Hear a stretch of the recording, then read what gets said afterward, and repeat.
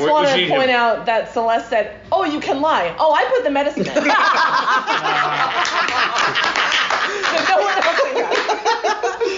So true. First and foremost. Hey, Celeste. Hey, Serena, respect. Respect. Welcome to Which Game First, where we boldly explore the hilariously huge world of board games. Did we unearth any hidden treasures you've been missing out on? Let's find out. First up this week, we lose the trail and it's eat or be eaten as we hunt for the true cannibals in Donner Dinner Party. Next up, the steam engines of our looming mechs hiss as they rumble to conquest across Eastern Europa in Scythe. And lastly, we see there's something very special about the cards as we play This Game Goes to 11. I'm your host, Celeste DeAngelis. Now let's meet the rest of our brave and intrepid panel. Hello, my name is Evan Bernstein. I'm not a filmmaker. Hi, I'm Ed Pavlidis.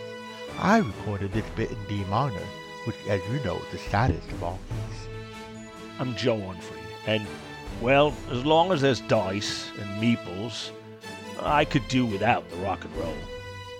Hi, I'm Mike Grenier. In ancient times, hundreds of years before the dawn of history, an ancient race of people, the Druids. No one knew who they were or what they were doing. That is one of the best scenes. It is my favorite scene. Hey, this week WGF is super excited to release our interview with Jamie Stegmaier from Stonemaier Games. Yeah, I sat down with Jamie this week to talk to him about Scythe, his game design techniques, and his really cool charity. Ooh, his charity. Oh, I can't wait to find out what that's about. Look for it this week coming up. And also be sure to check out our latest news and articles at whichgamefirst.com.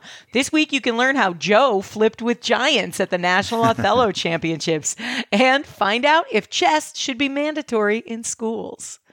Our first game up this week is Donner Dinner Party, designed by Forrest Pruzan Creative, published by Chronicle Books in 2017.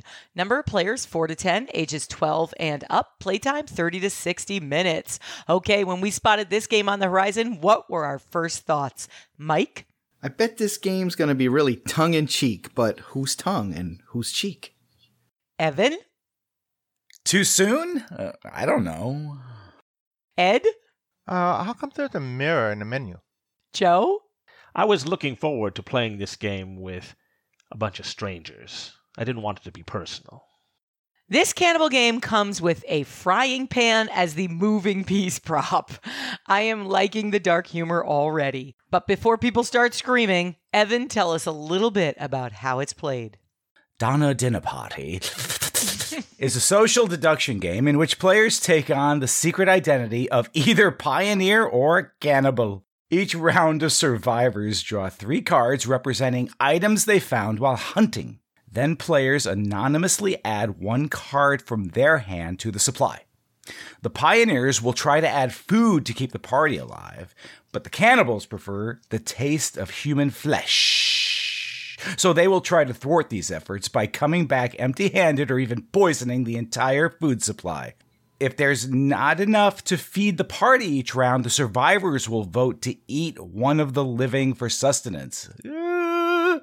In the end, if the number of cannibals equals the number of pioneers, the cannibals win. If the pioneers survive 7 weeks without this happening, they survive the harsh, harsh winter. And have PTSD for the rest of their lives. Yeah. And also, they do eat people each round, so technically they're cannibals also. Yeah, they also have to eat people to survive. Yeah. I think the difference is they didn't enjoy it as much as the original cannibals who came on the trip. As Attorney Unfried will tell you, it's intent that matters. Yeah. Oh, man. So if anybody out there has played Werewolf or Mafia, this game has a very similar mechanic of the social deduction where there's 2 people who are hidden bad guys and they know who each other is and they're trying to basically sabotage everybody else during the game without getting caught. How awful. I want to accuse Aaron out of irony. I really do. I think Aaron did put was down just the medicine, super so- paranoid about being poisoned. He brought an entire backpack full of medicine. I do fear poison. Or he's a cannibal who didn't want his meat to be poisoned As a before he ate likely it. diabetic. But this game does give you a few extra tools to work with. There are supply cards and hunting cards. The hunting cards give you either food, or you come back with nothing, or you come back with poison stuff. Or medicine is the other thing you might find out there. Yeah, so you got to work with what you got. Even if you're not a cannibal, you might be stuck with, 2 poison cards. Yeah, it's like a string of poison berries that if you put them into the mix, it poisons all the food unless somebody else contributed medicine. Or empty-handed, which brings nothing. There's also a couple of different levels of food cards. Like the fish gives you 1 person's worth of food, and the squirrel gives you 2 persons worth of food. Yeah, 2 squirrels. Yeah, you're living large if you bring back 2 squirrels from the hunt. And if somebody's contributing squirrels and you see that happened, you can kind of tell that person's trying to help, or they're really trying to throw you off. As your camp leader, the only thing I can tell you is this man did not contribute food. Right. He did not contribute food. But that does not mean that he's a cannibal. He may have had Right, nothing there's but... 3 empty cans. What did he so- contribute, camp counselor? Oh, empty hands. Empty hands. Oh. Yeah. Well, it's not poison. Somebody put poison. Sometimes you don't have food. Yeah, it wasn't me. Sometimes you feel like I a didn't nut, put the sometimes you poison in don't. there. He did not put the poison Sometimes in you there. feel like a squirrel. Sometimes you don't.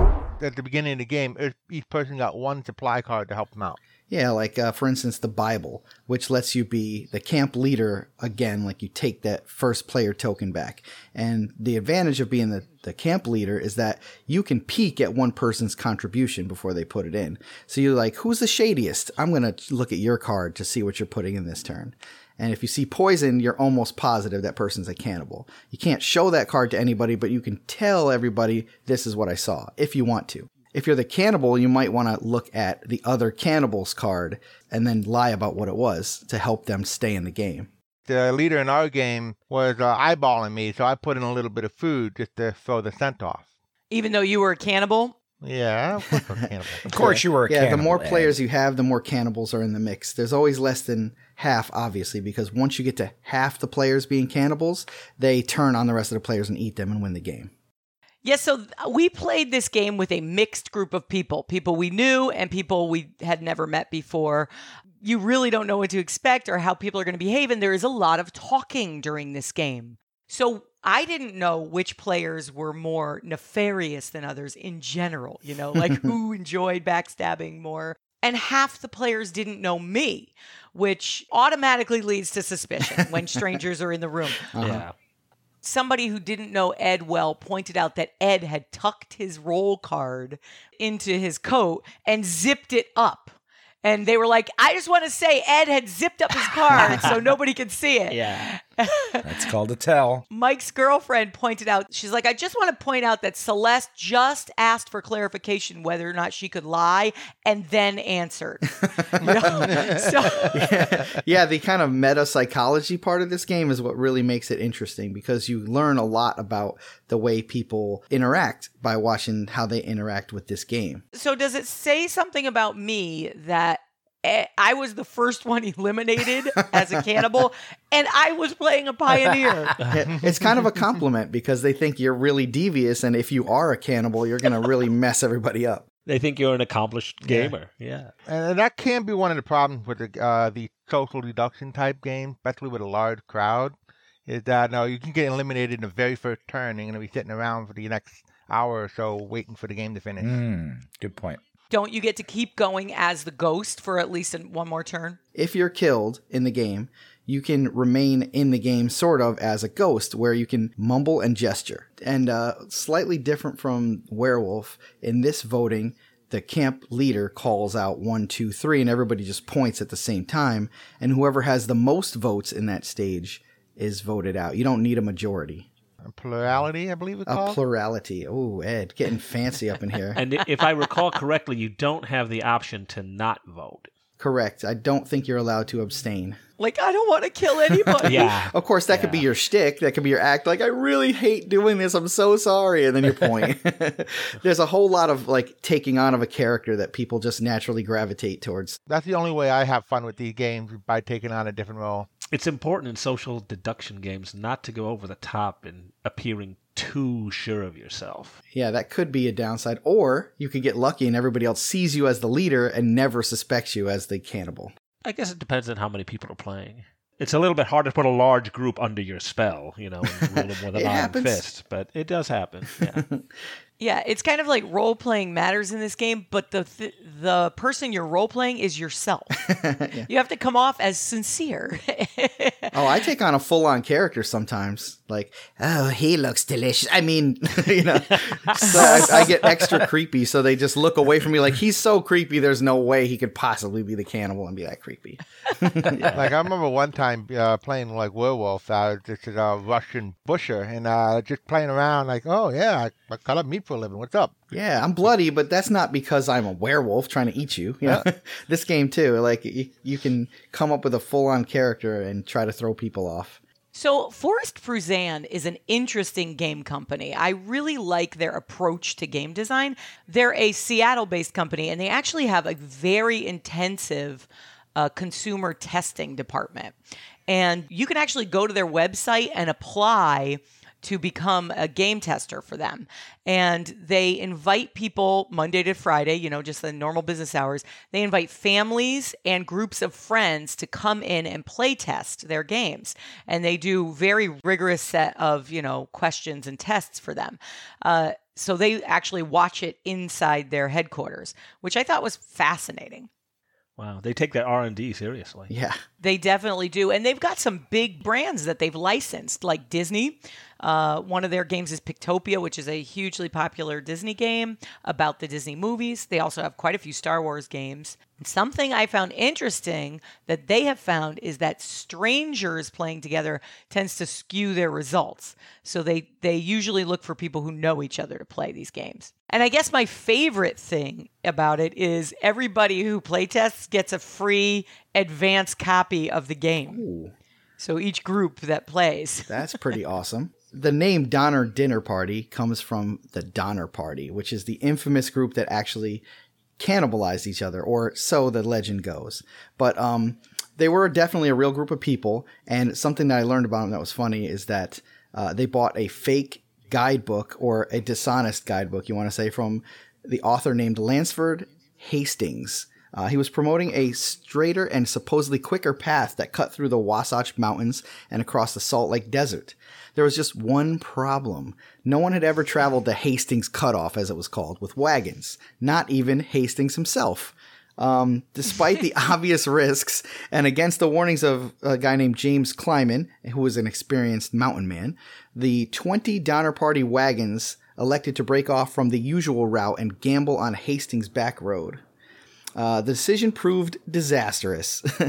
The emigrants were forced to blaze much of the trail themselves by cutting down trees, and they nearly died of thirst during a 5-day crossing of the Salt Desert. So rather than saving them time, Hastings' shortcut ended up adding nearly a month to the Donner Party's journey, which back then was a big deal because you're carrying all your supplies in your wagons and on your back. The lesson here to me was that there's no such thing as a shortcut, because if there was a shorter, faster way, people would already be going that way. Isn't that the point? How many people died in the Donner Party? About half of them died. There was 81, mostly children. Man. And yeah, I think about half of them died on that journey.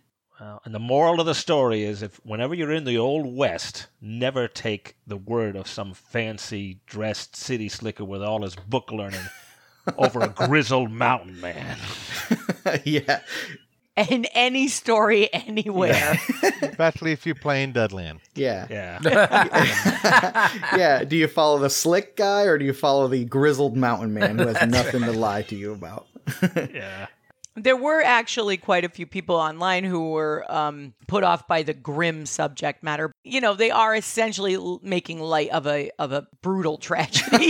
Yeah. But Right. Yes. but if you're going to play a game like this, I think the subject matter is handled as well as it could be. It's as lighthearted as a game about cannibals can be. Next week, Titanic, the board game. It's a dexterity game where you flip people onto lifeboats. Oh, missed another one. He's going to drown. Okay, explorers, it's never been more appropriate to say, grab your shovels. It's time to dig up or bury Donner Dinner Party. Joe? It's good to play at a moment's notice with friends or even strangers. It's hard not to learn this game very fast. Dig this up. Evan? Party games are always worth a try. I had to miss Mikey's birthday party. Sorry, Mikey. So I have to refrain for the time being. Ed? This does add a few new things to the werewolf-style game.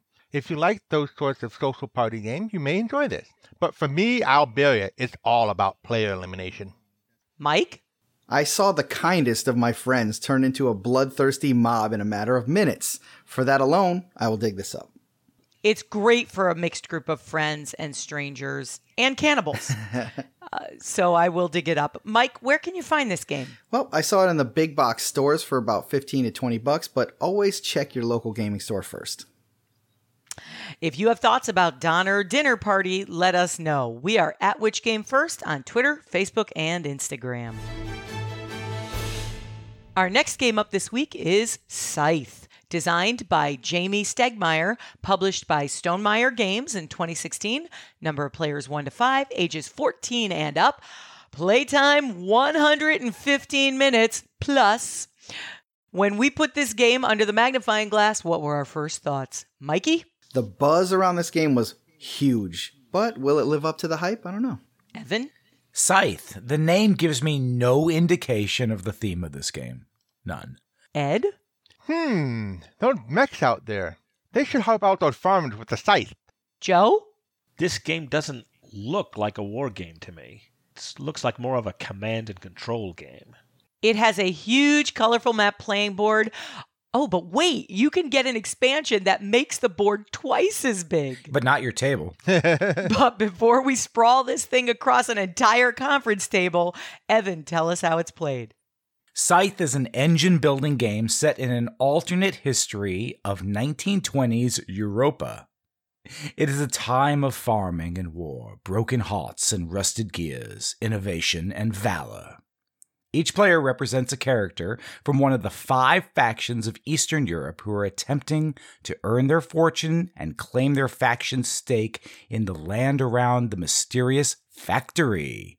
Players conquer territory, enlist new recruits, reap resources, gain villagers, build structures, and activate monstrous mechs. That's so cool.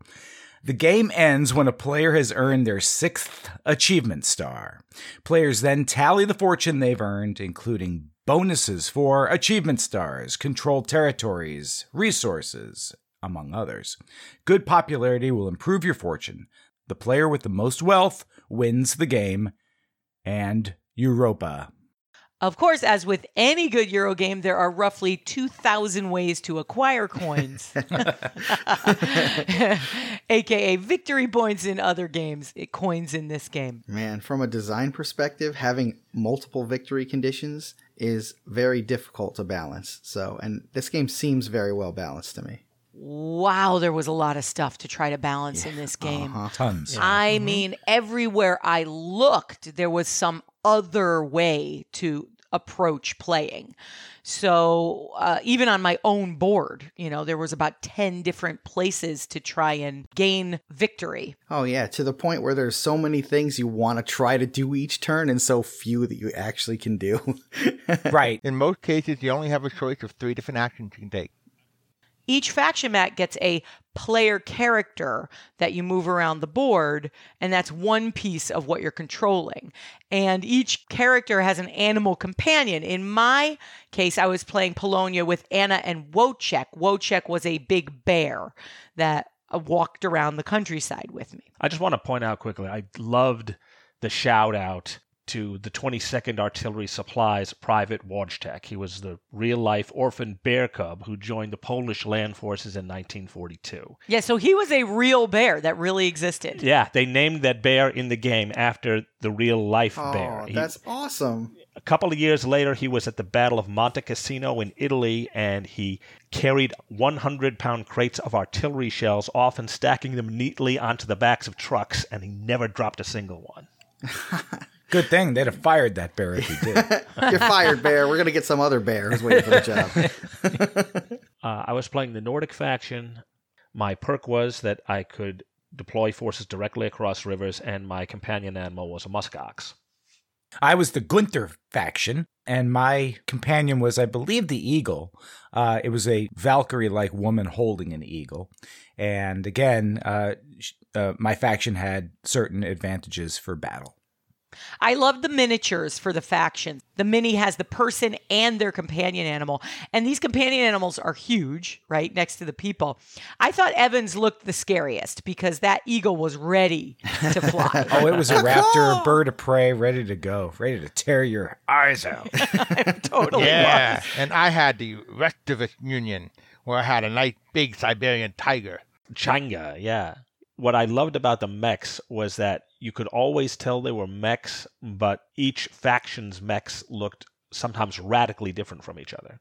Yeah, like one of them has a giant scythe and like steam vents coming out of its back. Yeah, the attention to detail was really, really good in the pieces of this game. The board itself, they put a lot of time and effort into it, and you felt like you were playing your actual faction because of the pieces they gave to you. Yeah, the component quality in the game is really good. It had a top-notch look and feel to the game. Yeah, I feel like people have a weakness for like cool miniatures in a game. I mean, certainly we do as role players who sort of live in a world with tons of miniatures. I think we certainly have a weak spot. And who doesn't love, custom minis? Oh, yeah. It's a great way to set the scene. I mean, a custom mini riding a big giant ox. I mean, how cool is that? My favorite part of the game was definitely using my character. There are so many ways and strategies to use, and luckily mine was faction-based, where the character moving around the board was one of the best and easiest ways for me to gain coins. Because characters engage with something called encounter cards, and those encounter cards are one way to gain coins and supplies and other things that are going to get you 2 coins. And mine had an advantage there. So I actually got to go around the board and use encounters more than other people. The characters and encounters were the most heavily thematic. I thought the game fell down in relating the theme to mechanics in other areas. I didn't feel the theme in almost any of the other areas. The mech deployment felt very detached from the theme for me. It was difficult, although the mechs were a very big part of the game. The encounter cards are often humorous, and they can really jumpstart your progress. Yeah, I really love the encounter cards. They really breathe a lot of life into the world. For example, there's one card that showed Anna and her trusty bear companion, Wojak, walking between some farmers harvesting grain.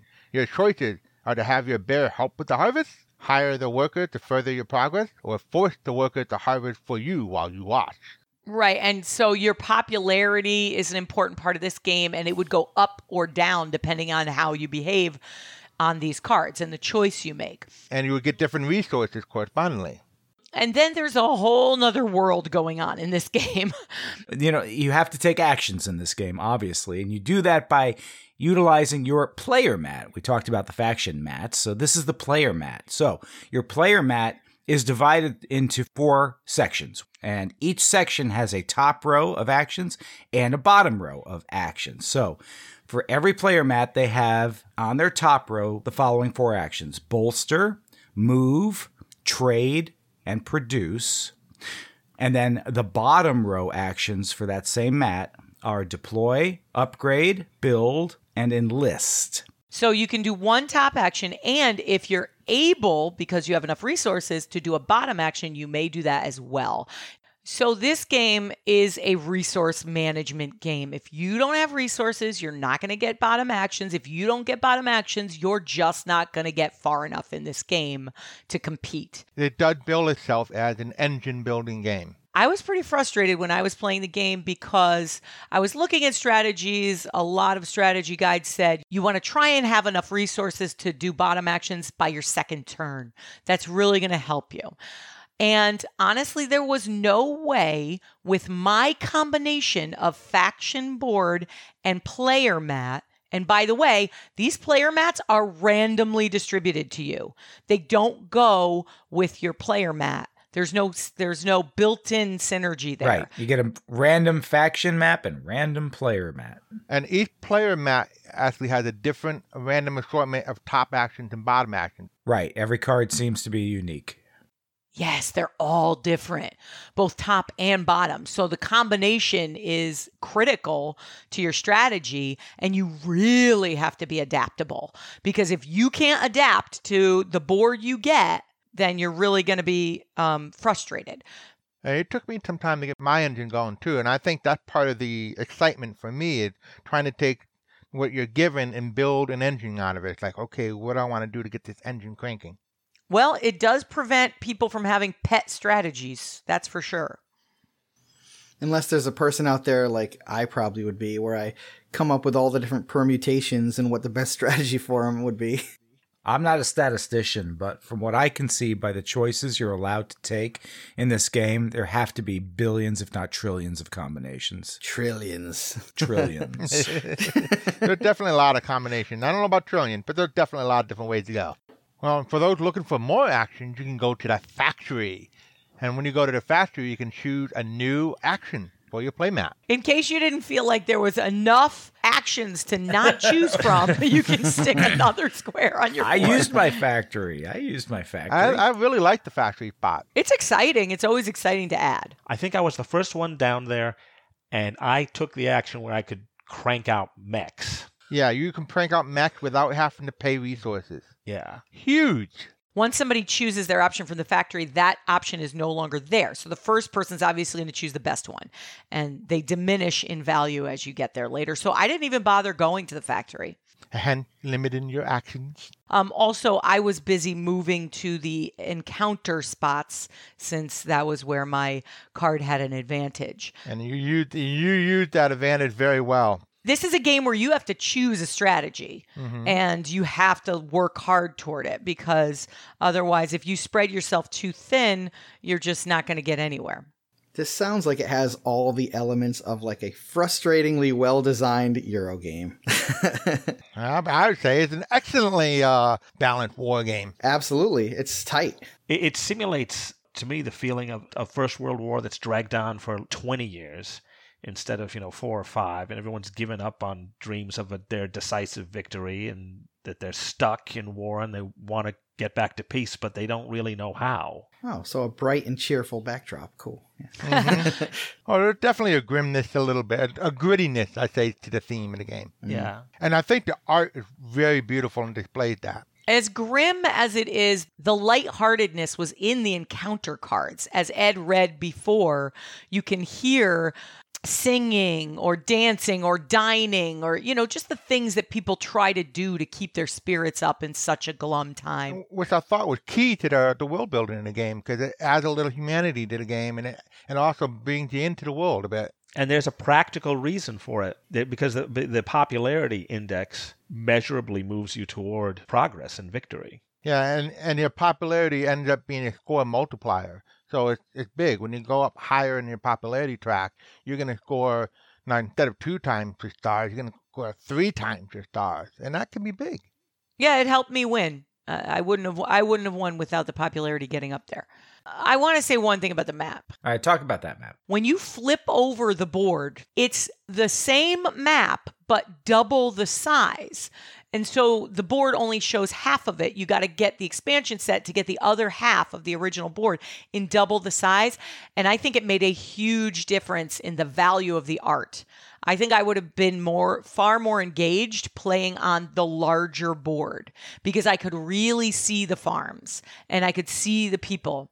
I didn't get a look at the larger board, but something that I liked about the board we were playing on was for one thing the rule that everything seems to just have a movement of 1, like everything had the same movement allowance until you got the upgrade. Well, yes, until you got the upgrade, but also that there were tunnels everywhere, which also facilitated movement to the point where moving 1 space a turn was not a terrible handicap. The tunnels were exciting. They were very fun to use. Who doesn't love a hidden trail? I mean, starting with Candyland. Yeah. Who doesn't love a hidden trail? Maybe not the Donner Party, but... Okay, explorers, it's time to dig up or bury Scythe. Joe? I freely admit that it's frustrating at times, but overall, I definitely like it. So I'm going to dig it up. Evan? This is the kind of game that is hard to review having played it only once. I think it deserves several plays. For that reason alone, the game succeeds. So dig it up. Mike? Although I did feel it dragged a little bit too long, and at some points the balance seemed like it might be a little off, the multitude of choices left me wanting to give it another shot. So dig it up. Ed? I played this game a few times, and I'm looking to play some more. Engine building is right up my alley, and the turns are quite speedy when players grok the mechanics. It is also very nice to look at, so I'll dig it up. Scythe is likely to challenge the patience of most casual gamers due to the extremely incremental progression. As pretty and detailed as this game is, for me personally, I will bury it. Ed, where can you find it? Scythe is available at local game stores and online. MSRP, $90. There are also 3 different expansions out there already. And also, as we talked about, there is a board extension to play on a much larger board. If you have thoughts about Scythe, let us know. We are at Which Game First on Twitter, Facebook, and Instagram. Our last game up this week is This Game Goes to 11. Designed by Trio game designers, published by Gamewright, number of players 2 to 6, ages 8 and up, runtime 15 to 30 minutes.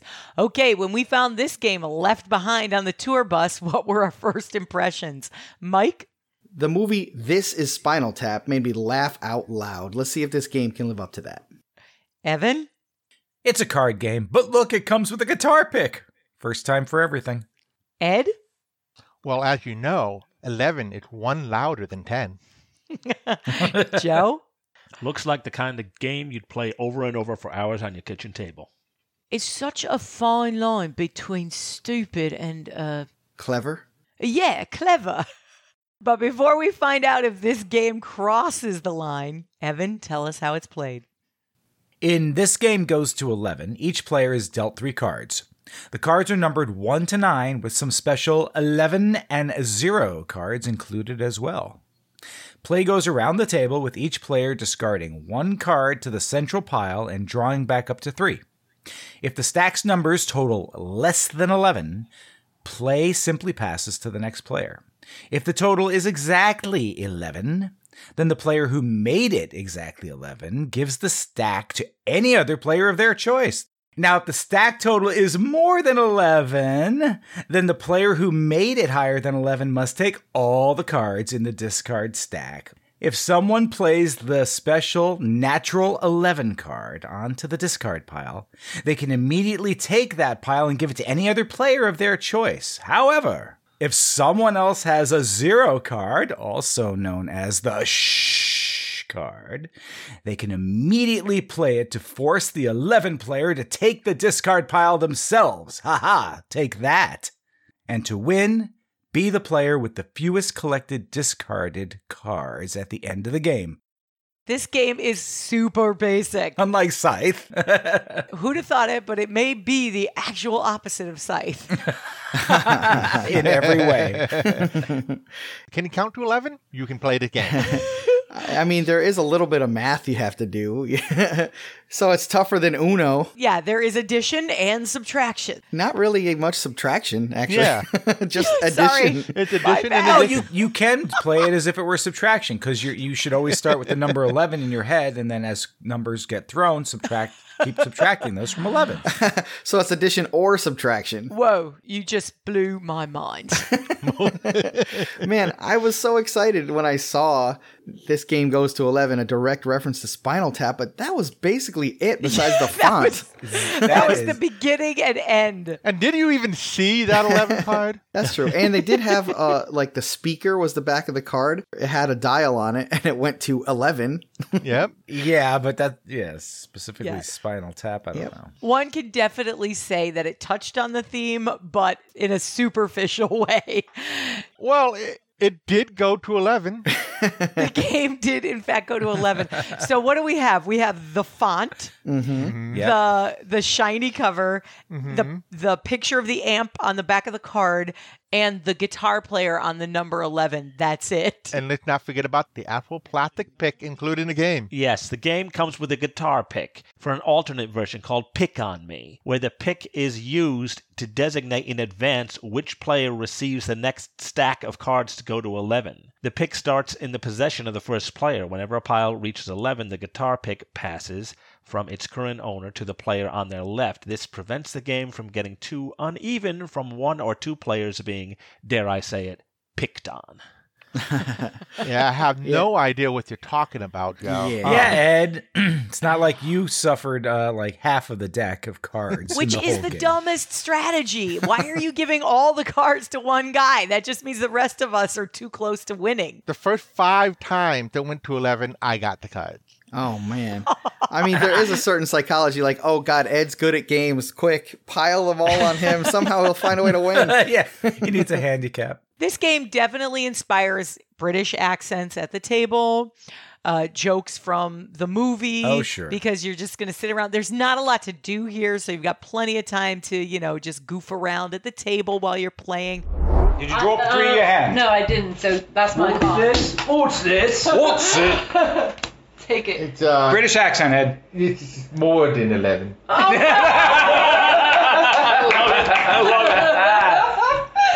love it. 4. It is Uno-like. It feels a lot like Uno, and, without the direction changes or Uno itself. It reminded me of a game called Skip-Bo, too, where if you can't put a card on a certain pile, but you have a matching card, you can start a new pile. It had little mechanics of other really simple card games that are in the same category. The split rule is kind of neat, where you have the matching card, you start a new discard pile. If there's a 1 on top of the discard pile and you're about to play a 1, you actually start a new discard pile. Because if they match, then you go on to a new discard pile. So there can be multiple discard piles going at once, which is fun. And what I loved about this game is, unlike Uno, the discard pile cannot get huge.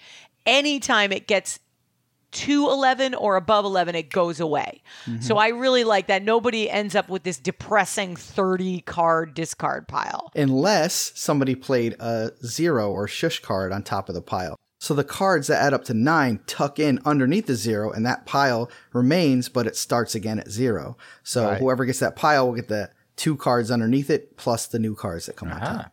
Yeah, there weren't too many shush cards, and most people kept their shushes to avoid getting an 11. Mm-hmm. Right. But so even with the shush cards in the mix, you could never really get that pile too high, which I liked.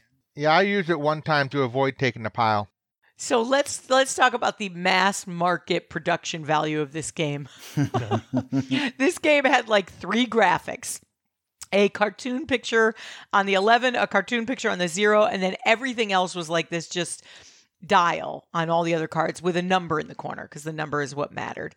The cards had different colors depending on the number. I don't understand why, because colors had nothing to do with the game. So I guess just for aesthetics, I suppose. They were trying to show the numbers getting amped up. Oh, that's true. Yeah, it goes from cooler colors to hotter colors. Maybe? Yes, subtle. I mean, I think it's a plus in this genre though to keep things real simple, not having too many distracting things on the cards. Because I know the people that I play with that play the lighter games don't want to be distracted by too many graphics or words on the cards. I don't think it was terrible in this case. My younger daughter loves Uno, and I often feel like it is an endless game, and this game does not give you that. So do you just play through the whole deck, and once the deck is gone, it's over? Yep. Deck's done. Count up your cards. Least cards wins. Boom. Reset, shuffle, ready to play again. I mean, you can keep a running score or play it new every time. You could keep a leaderboard like Scythe comes with. You could play a little Gameception with it, too. Mm-hmm. This would be great to combo up with Gameception, I think. Okay, explorers, it's time to dig up or bury. This game goes to 11. Mike? Well, I read the rules, and I feel like I have a strong understanding of how this game works, but I didn't actually play it, so I will have to abstain from judgment right now. Evan? Well, it's a party game. Anyone can play it. That's a plus. The minus is the subject. I don't know that the much younger crowd will have much interest in this. Is it multi-generational? This is Spinal Tap? I just don't know. Maybe if they were to repackage it, it would be worth a dig up, but I'll bury it for now. Ed? It's fine as a party game. It plays quick, but light on gaming calories. If you can add up to 11, this game may be for you. While I'll bury it from my collection, I wouldn't mind it when friends bring it to my party. Joe? This game has a lot of replayability. Similar to a lot of other familiar card games, while still having art and features unique to itself. I'll dig it up for that reason. I found the play faster and less demoralizing than Uno. It inspires most people to try a British accent, and it also sparks conversation about a Maverick mockumentary. It dials up to 11. Dig it up. Joe, where can you find the game? This game goes to 11 can easily be found online, new and used for $10 to $15. If you have thoughts about This Game Goes to 11, let us know. We are at Which Game First on Twitter, Facebook, and Instagram. We'd love to hear from you. That brings us to the end of our show. We look forward to hearing about all the game exploring you've done. If you'd like more perks and content from our show, including our all-new post show, for just $3 a month, you can go to our website and click on Become a Supporter today. If you get a chance, leave us a rating or review on your favorite podcaster. It really helps others find the show. Join our chat on our Discord server. We are at Which Game First, and our Patreon subscribers get access to exclusive channels. Happy gaming, explorers! Hey everyone, gather round. Joe's going to talk for a bit. Shocking. I just want to express how fortunate we are to have two visionaries on this panel. Mike Bonilla and Edmund Peristalsis. They're like two of history's greatest architects, really, like James Keats and Whitman, Slim Whitman. Two distinct types of visionaries, like Fire and Ice, all very Game of Thrones. I feel my role in the band, on the panel, is somewhere in the middle, kind of like Podrick Payne. So profound.